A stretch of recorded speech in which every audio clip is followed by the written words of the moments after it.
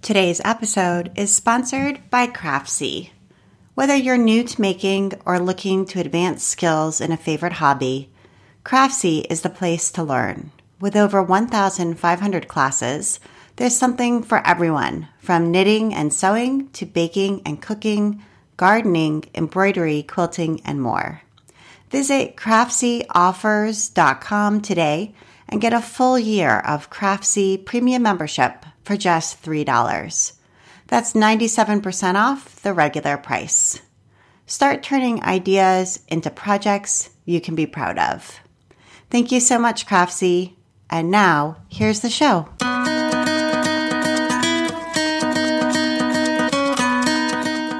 Welcome to episode 214 of the Craft Industry Alliance podcast. I'm Abby Glassenberg. Craft Industry Alliance is a community for craft professionals where you can strengthen your creative business, stay up to date on industry news, and build connections within our supportive trade association. Check it out at craftindustrｙalliance.org. Today on the show, we are talking about creating craft media with my guest, Anne Merrow. Anne started off as a book editor, but has turned a series of hobbies, knitting, spinning, and weaving, into a beloved career.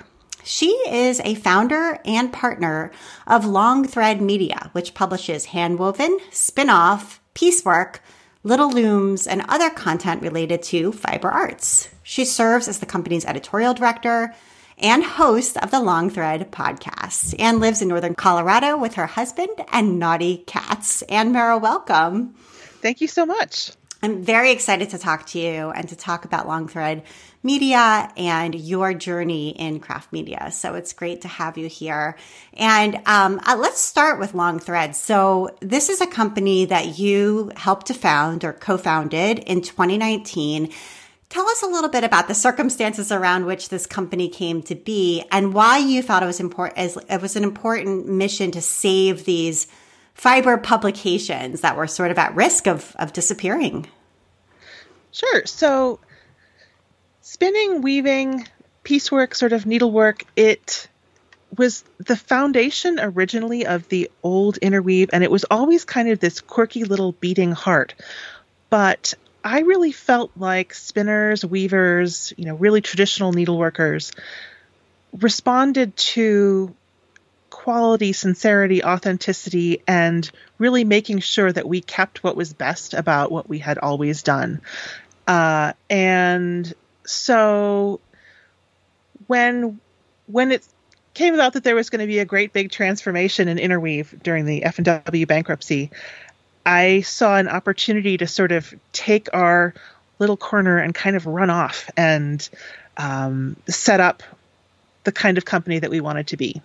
So I think there are a lot of ways. There are a lot of ways that people who spin and weave and piecework readers who are readers as much as crafters, this really becomes part of who you are. Like, it's in your bones, it's in your blood. I started off as a knitter and I love knitting, but I am a spinner.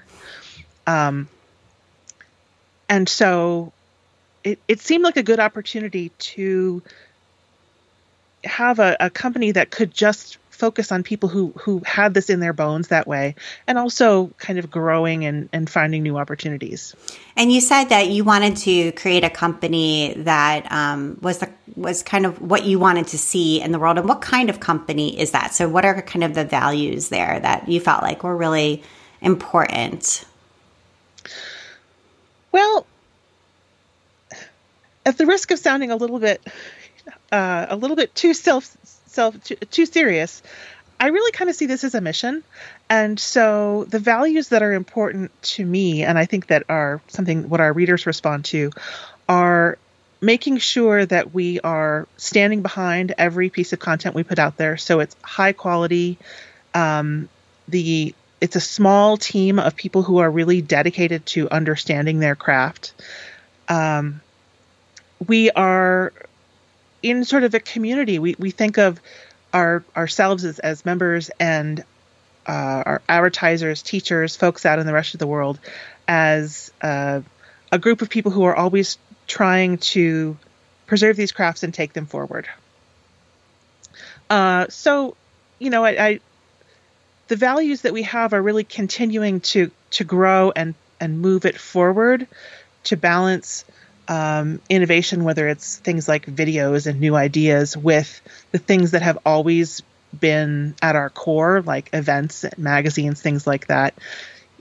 The first thing I think a lot of people noticed seems shallow, but it was important to us, which was to have really good paper and a spine, because it's in the larger world, sometimes it seems like, oh, print is the past, and we're going to, just put something out and it's not going to last. But we know that our folks often have spin-off handwoven piecework on their shelves from the time that it started, which is, more than 40 years in some case.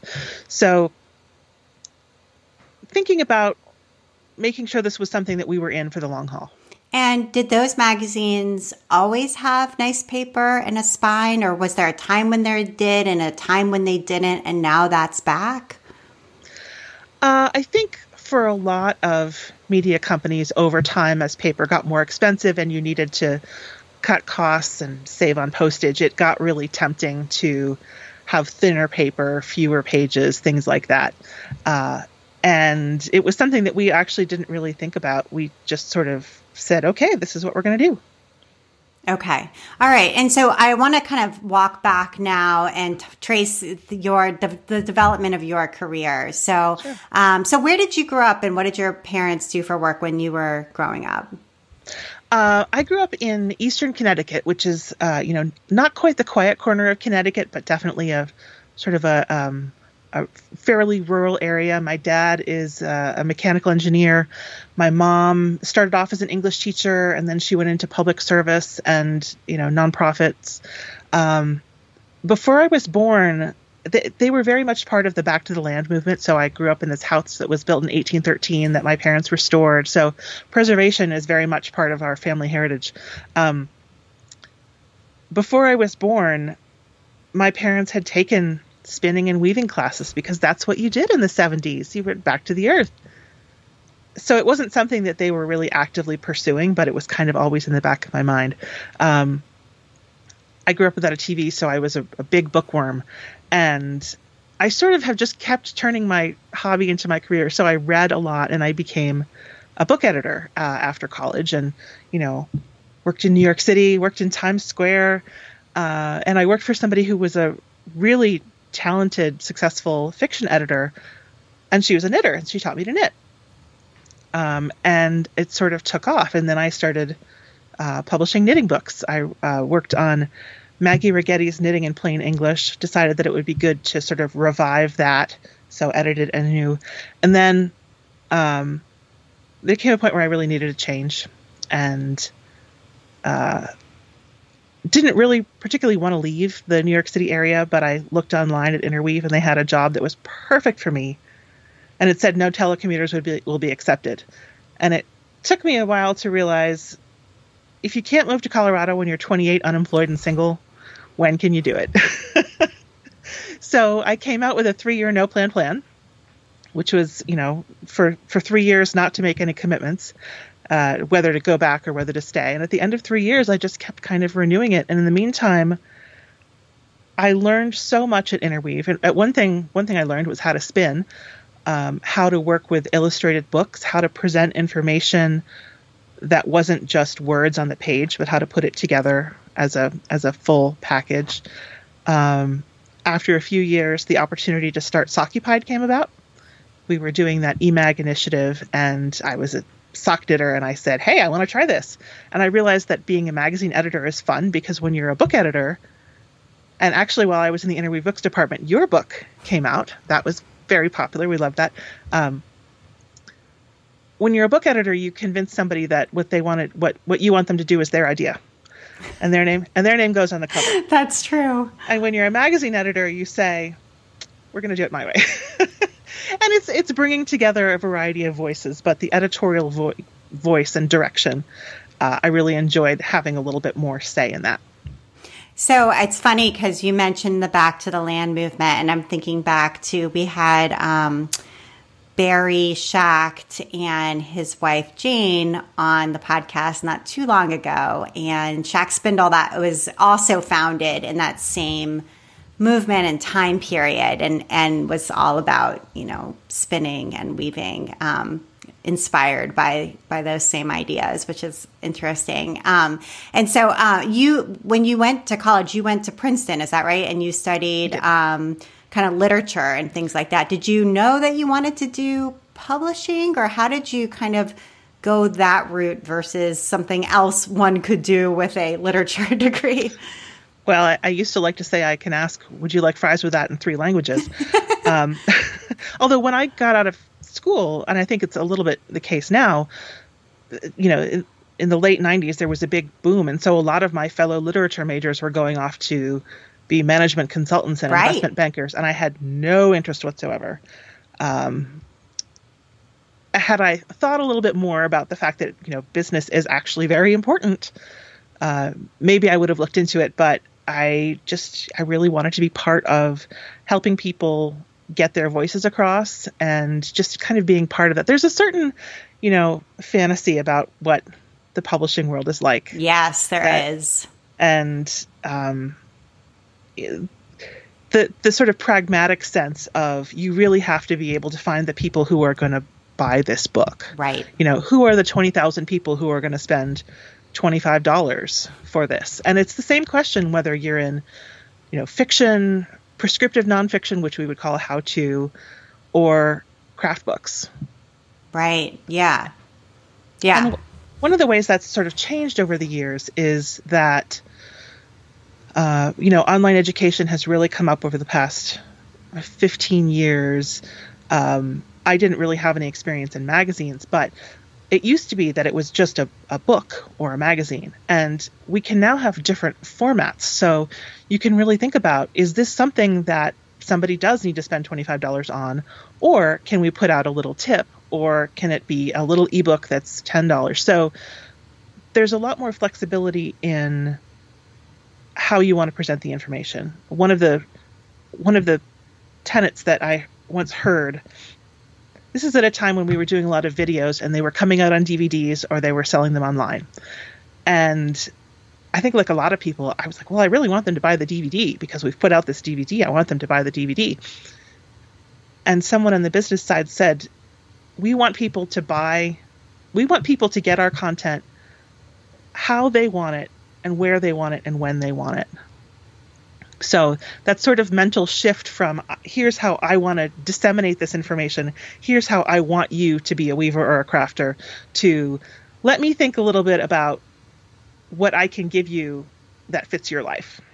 Yeah, and I think we're lucky as learners of craft now that there are a lot of options and a lot of ways to access material, much more diverse ways to do that than there once were, so that you're not just having to read step-by-step how-to instructions or take an in-person class. There's a whole variety of ways to learn.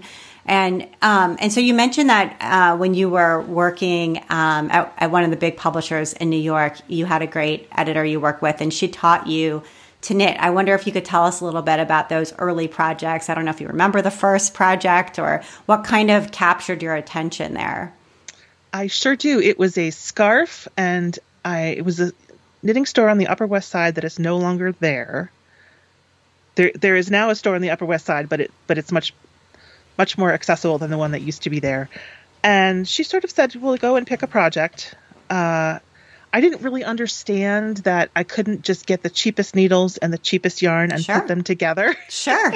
I think most people, I'm surprised you even went to, I guess because you were in New York, I was going to say that you even went to a local yarn shop, because I think most people who maybe live in other places go to Joann or Michael's or even Walmart, and buy their materials for that first project.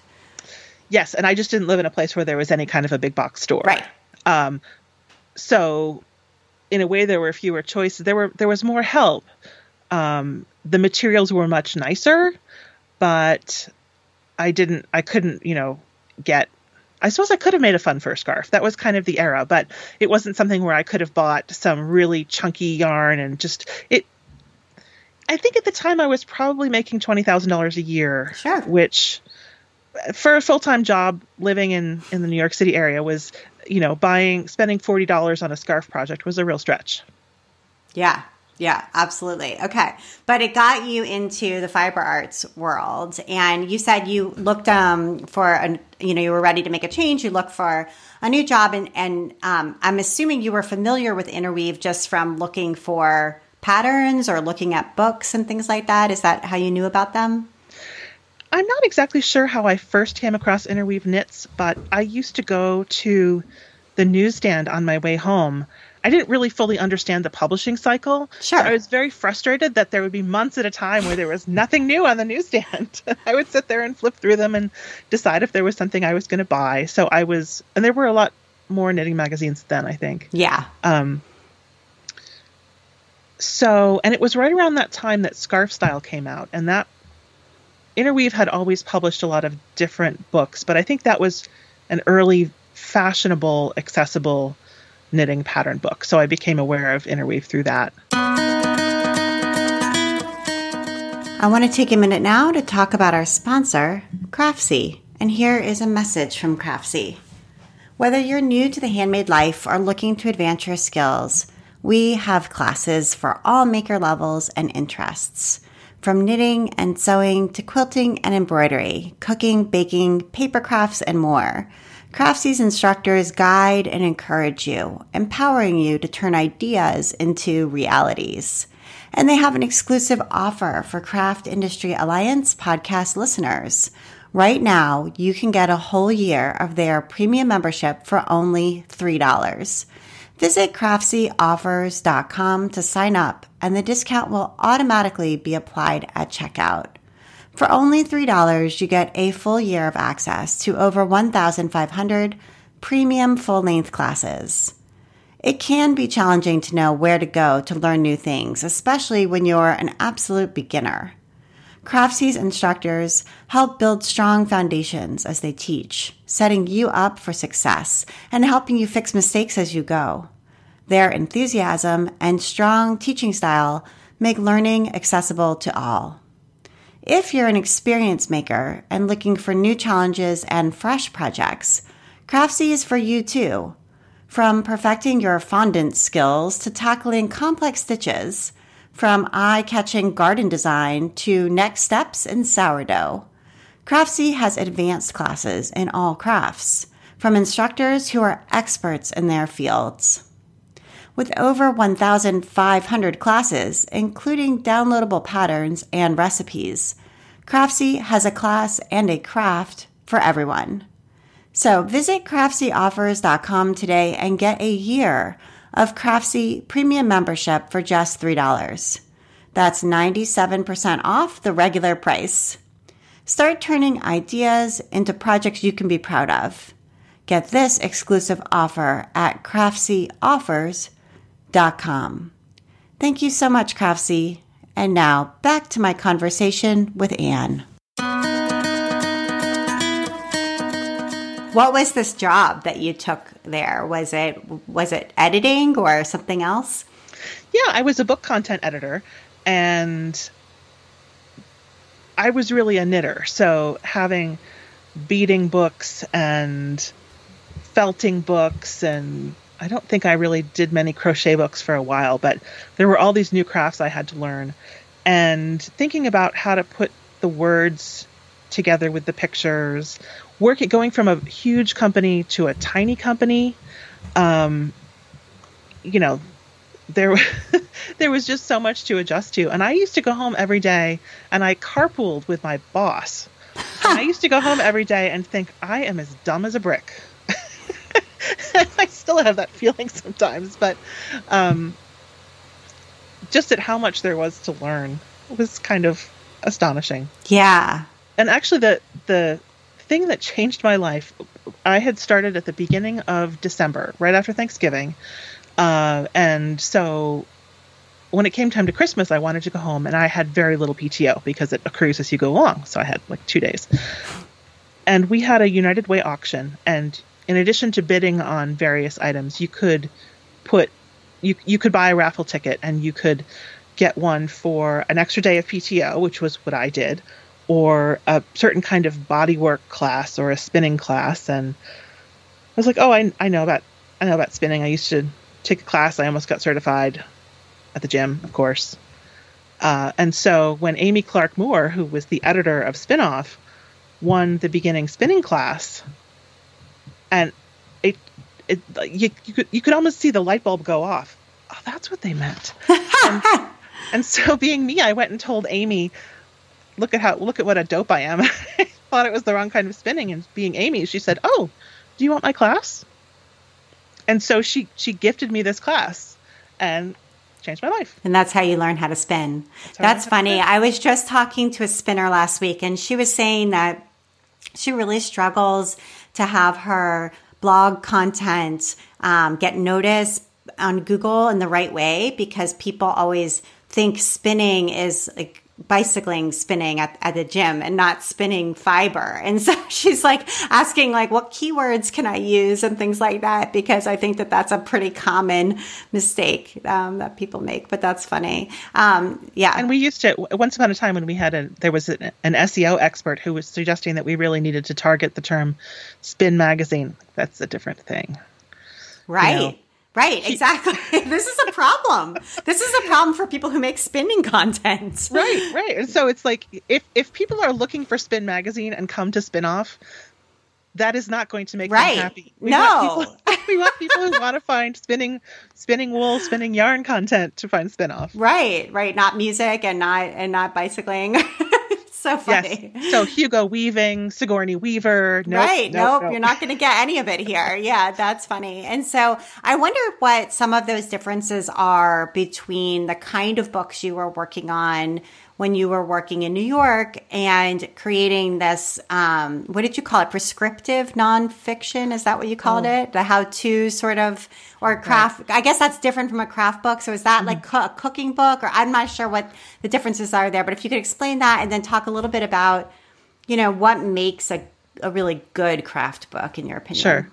So prescriptive nonfiction, I would say, would be what we used to call self-help. Okay. So, there's storytelling, whether it's fiction or nonfiction, and then there's, how to get rock hard abs, or how to, Six Sigma business or something like that. And then I suppose it doesn't have to be an illustrated book to be a sort of a craft book, but it's certainly most of the ones I've worked on. And it is an area where a picture definitely tells 1,000 words. So in terms of what makes a good craft book, one of the things that's really challenging is putting yourself in the mind of the person who has never seen this before. Yeah. Because if it's something that you have been developing as an author or an editor, and you know exactly how you got to all these choices, thinking if somebody turns the page and they just look at it for the first time, what are they going to think? What are they going to see? Is surprisingly difficult. I think good visuals are absolutely key to a good craft book. It could be illustrations or photography. Photography is such a skill that, I think that the people who photograph professionally are often really worth their weight, worth their salt. Having an ability to see a project and an ability to see a picture are two different things. So having it be appealing and also illustrative. In terms of quality content, people often think that if they teach a course, that will just translate into a book. Mm-hmm. But when you're in a classroom, you have a trust that, the person who's sitting there in your classroom is captive, and they trust you, and they can raise their hand. So you're going to have to establish that sort of guiding somebody through, knowing that at any moment they might go off in their own direction. I guess there are so many different kinds of craft books. And I think a lot of the best ones involve a technique as well as a project, as well as some pattern element, some sort of putting it all together. Here's how you try it out. So having those really support each other. And I worked on a book once where the sample that was submitted to us didn't match the instructions. it was a book where, say, it said there are 6 stitches and the project said that the project had 4. And I went back to the author who didn't really agree that that was a problem. And I said, well, I think we have a covenant with the reader that we need to, that what the directions that we give has to make the thing in the picture. Right. Right. No, that's a fundamental truth. Mm-hmm.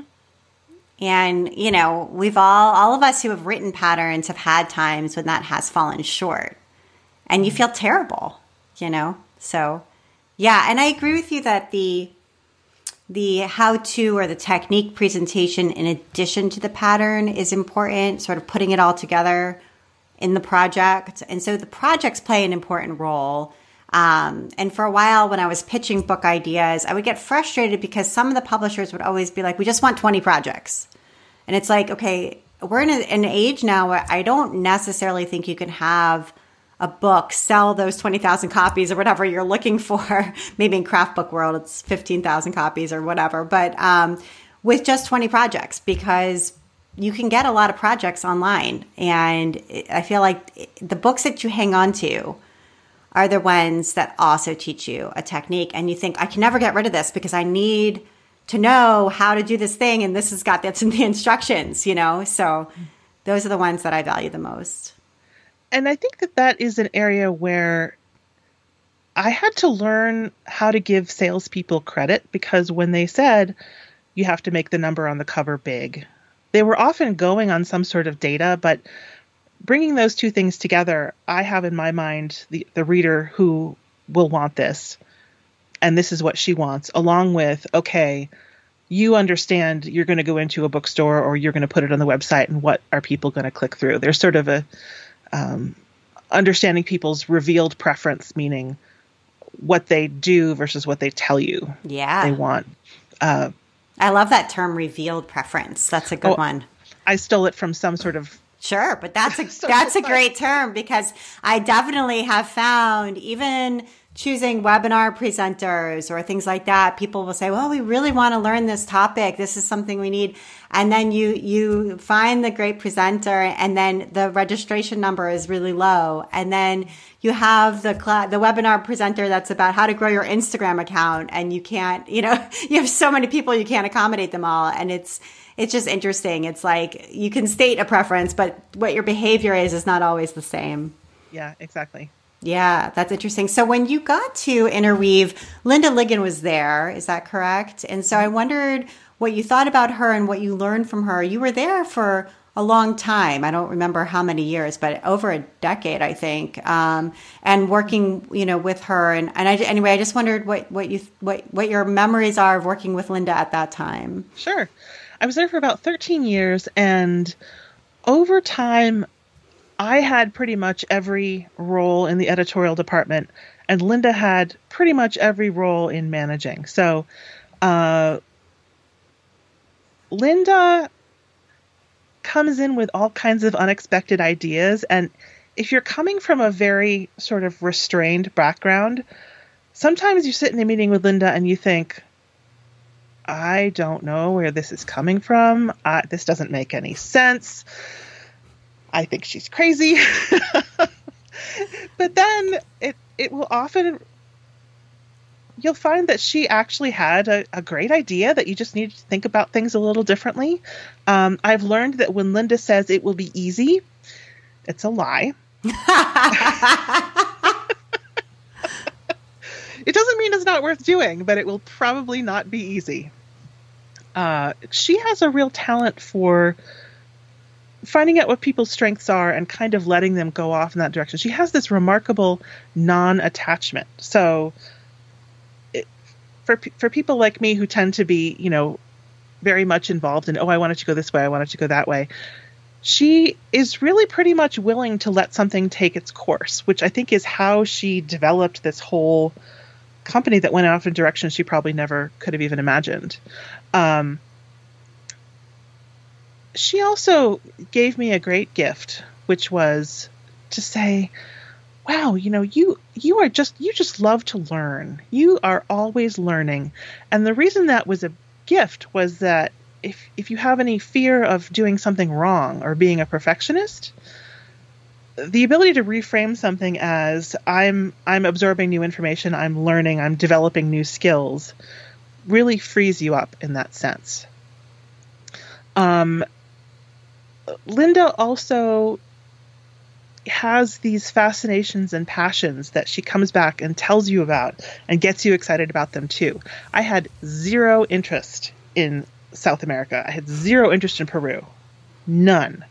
And you would see the textiles in the office, you would hear the stories, you would read some of the books, because she eventually started putting out books as with Thrums Books. So you would find these stories from all around that were just sort of unexpectedly delightful. And Linda is now what I call her our instigator in chief. She comes up with ideas. Right now she's fascinated with potholders, the potholder looms. And it's not just her. She's fascinated with them because she's found this community of people who are doing extraordinary weaving patterns with potholder looms. And it's just active and fun and curious. So she'll often sort of come into a room, or a virtual room, as we often are, and set down this idea to see where it goes. So she's sort of unafraid to push boundaries. We work really well together because sometimes I can get a little bit too stuffy and rule bound, and she's like, I think that's silly. I don't think, foolish consistency is a hobgoblin of little minds. So. Yeah, that's great. She strikes me as someone who truly is visionary in that way, the big picture thinker and the passionate person who's passionately exploring things. And that's such a gift to the fiber community and has been for so long. So that's great. And then, I also wanted to talk a little bit about F&W and kind of what happened there, especially in the last couple of years. I remember being in touch with some F&W employees over that last period and having them describe F&W as the Death Star and Voldemort. One person described F&W as Voldemort. So, and I think about Quilter's newsletter and some of the really beautiful publications that had a huge, long history that were wiped out in the sort of last couple of years of that ownership. And anyway, just I wondered what your thoughts are, reflections back at that time, your experience, having this sort of private equity company come in and what happened to the company as a result. Well, and to be fair, I always worked for private equity because Aspire was a private equity company. It was right. much smaller, but that was also private equity. I learned so much by having a variety of different leadership styles, learned a lot of business terms that I might not have otherwise known.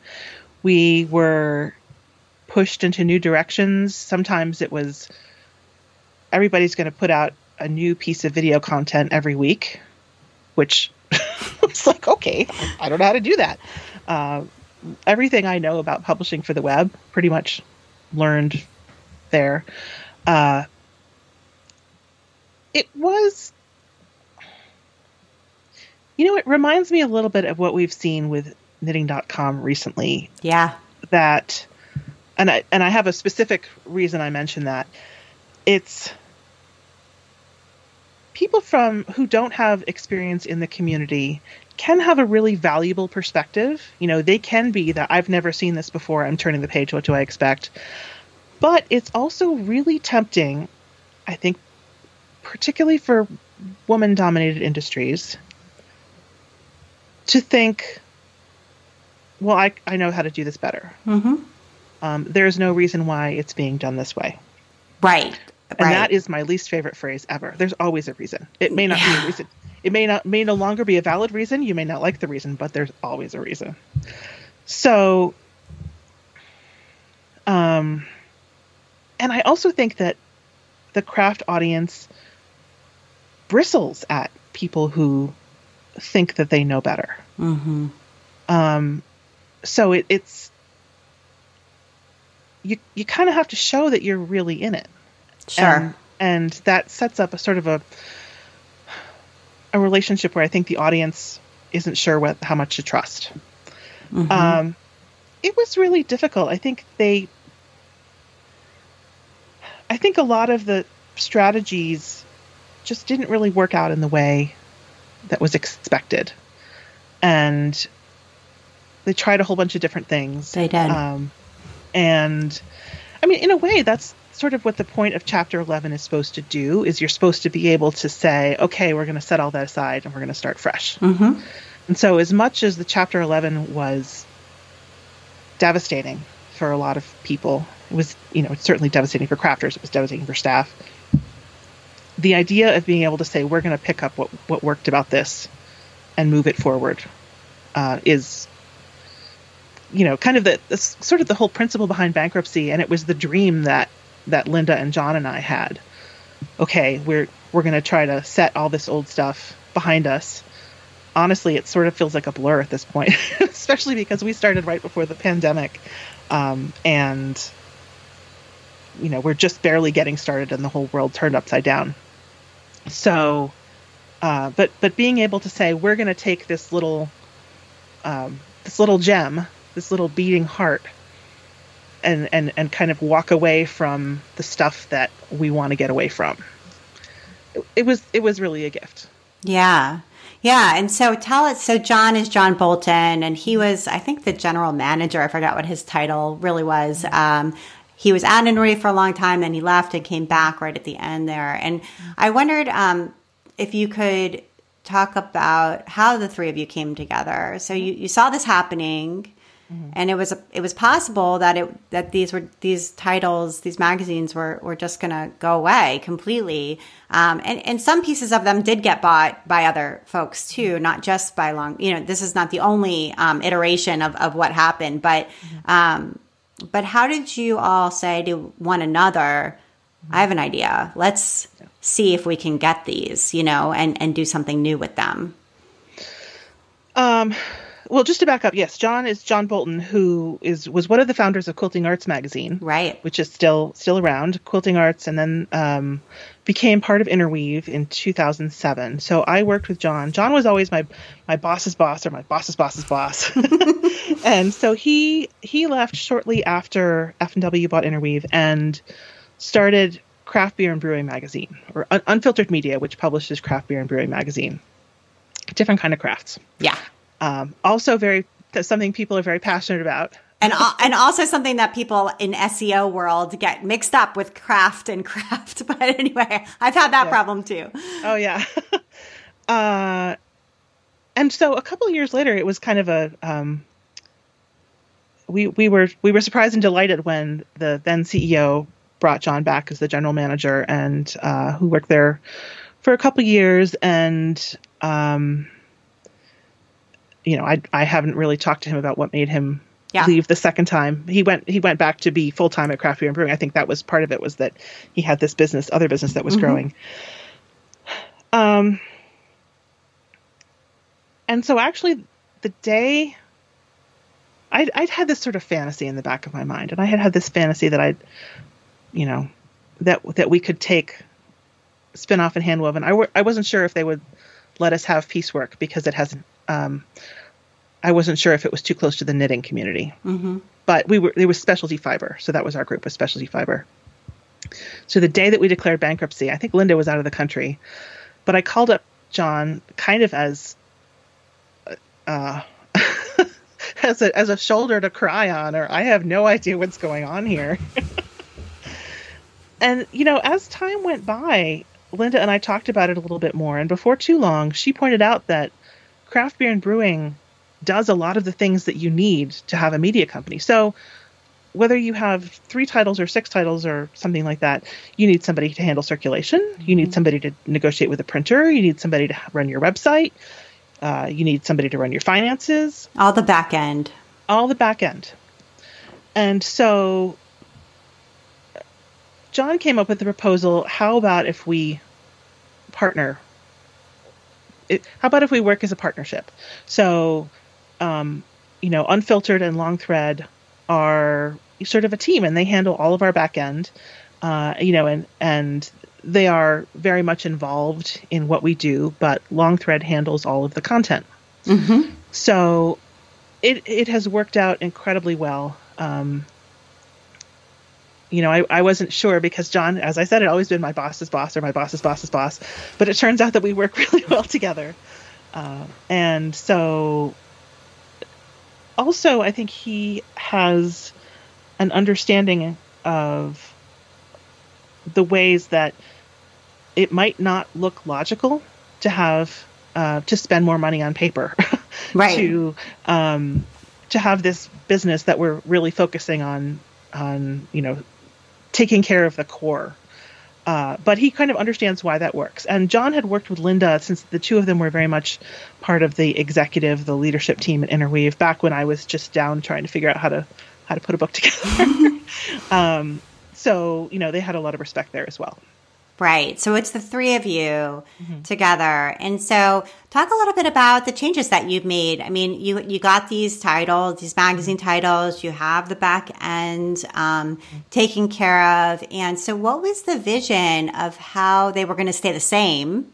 Because they do have devoted, loyal audiences, and maybe how they were going to come into a new era in a way that was more, relevant or authentic to the community versus what was being tried when they were part of this big company? Well, we had sort of gone through different iterations of how we were putting together videos and online courses. Unfortunately, because of the pandemic, we had to pause a little bit, but we have really spent time with instructors that we know well who are, in some cases, big names, in some cases are more regionally known, but are really good at teaching their subjects. So focusing on the in-depth content. We have also started a couple of different all-access subscriptions where instead of saying, this video is this much, this video is this much, instead of saying you have to pay separately we actually include a PDF version of our magazines with every subscription. You can get PDF and you can get PDFs back to the beginning. You can get access through Zinio back to the beginning of time. But being able to say, here's a subscription and we're going to give you everything. We're going to put our whole hearts and souls into it. We're going to put everything we can think of into it. We have a cool pattern. We're going to put that in there. So that is one. It took a while to get from thinking about SKUs, shopkeeping units, and, how much revenue we were going to get from each product to how are we going to have a growing suite of content. I mean, I guess content feels like such an MBA word in some ways, but it covers, I guess media is a better word, but it covers all the words, the pictures, the sounds, all of it all together, building a little world. So that's one big change that we made. And you also started a podcast as part of Longthread. So, I feel like more craft companies should have podcasts, and there's a lot of great stories to tell if you do it right. And so I'm always happy when I see, I know Sulky, the thread company, is starting a podcast, for example. And I was so happy to see that. So, because I do think there's, like I said, there's great stories to tell about thread. The whole lot of them, if you start thinking about it. So anyway, I wondered what the podcast is like and sort of why you decided to add audio into the mix. John told me to. Good reason. Really, that was one of the early things that Craft Brewing Brewing has a very popular podcast. Okay. And so that was one of the early on things that I said, okay, and had a bit of a crisis about it. Like, there are other podcasts out there. What are we doing that's worth the time? And Kate Larson, who's the editor of Spinoff and Piecework, said, you're going to get interesting people and let them talk. And that really kind of opened things up because it meant that I, as the host, didn't have to be all that clever. I just had to get interesting people. So one of the things is that, so we have different websites for handwoven spin-off piecework, but the podcast really deliberately includes all of them. And I try to keep a balance between people who are really known for their weaving, people who are embroiderers. In some cases, people do more than one thing. In some cases, people work on something like dyeing that's important to multiple communities, but isn't the core of any one of our communities. So that was really, I think that crafts do have these sort of stories, and the people who do them, whether it's that they have devoted themselves to a particular skill or that this is something they grew up with, that's something that you can't get as easily when you have to translate people's voices through another medium. Mm-hmm. Yeah, it's super intimate. You're right in people's headphones too, hearing themselves, as you said, first person, tell their own story, which is really powerful. So, and you also have an in-person event, and I want to make sure we talk about that. It's called SOAR. It happens in the fall. And what do you feel like is important about having an in-person event be part of a media company? That is a good question. SOAR was an event that happened, I believe it was up over 30 years when it ended because the management didn't really see an opportunity for revenue growth. Sure. So they weren't able to make it bigger, so decided to focus on other things. But it is a touchstone for a lot of spinners. It's an opportunity to get together and hear what the community has to say. It's taken different forms throughout the years. So one of the things that having this break let us do was to say, which of the elements from all these different years do we want to carry forward? In some ways, our first renewed SOAR was September 2021 in Chautauqua in Boulder. Mm-hmm. And in some ways, it was most similar to the original SOARs, which were up at the Colorado State University Mountain Campus in the 80s. We came down 3,000 feet. It still wasn't enough. It turns out 5,000 feet is more than we want to do. But we didn't have the 300-person event with a huge marketplace and gallery. So we were able to sort of pick and choose. It let our teachers get together and spend a little bit of time together. And Jane Patrick once said that some of the best conversations she'd ever had were sitting around with friends spinning. Oh, 100%. And if you think about even, I always think back to high school art class, and those big black tables that were in our art studio. And I took art all through high school. And some of the best conversations I had, about deep things in high school were just making things, looking down at your paper, cutting or coloring or whatever we were doing. And everybody else is doing the same thing, right? So they're not looking directly at you. It's almost like talking with your teenager in the car. That's the best time to have those conversations. For some reason, when your brain is sort of occupied. Yeah, totally. Yeah. So, and when you look at the Long Thread logo, which I love, it's sort of a solid strand, and then there are three smaller strands coming apart. It's almost as though you're applying it. And so one of them is up and one of them is down, one of them's in the middle, and they sort of undulate. And for me, SOAR has an element of that as well, but it's believing that these all go up and down together.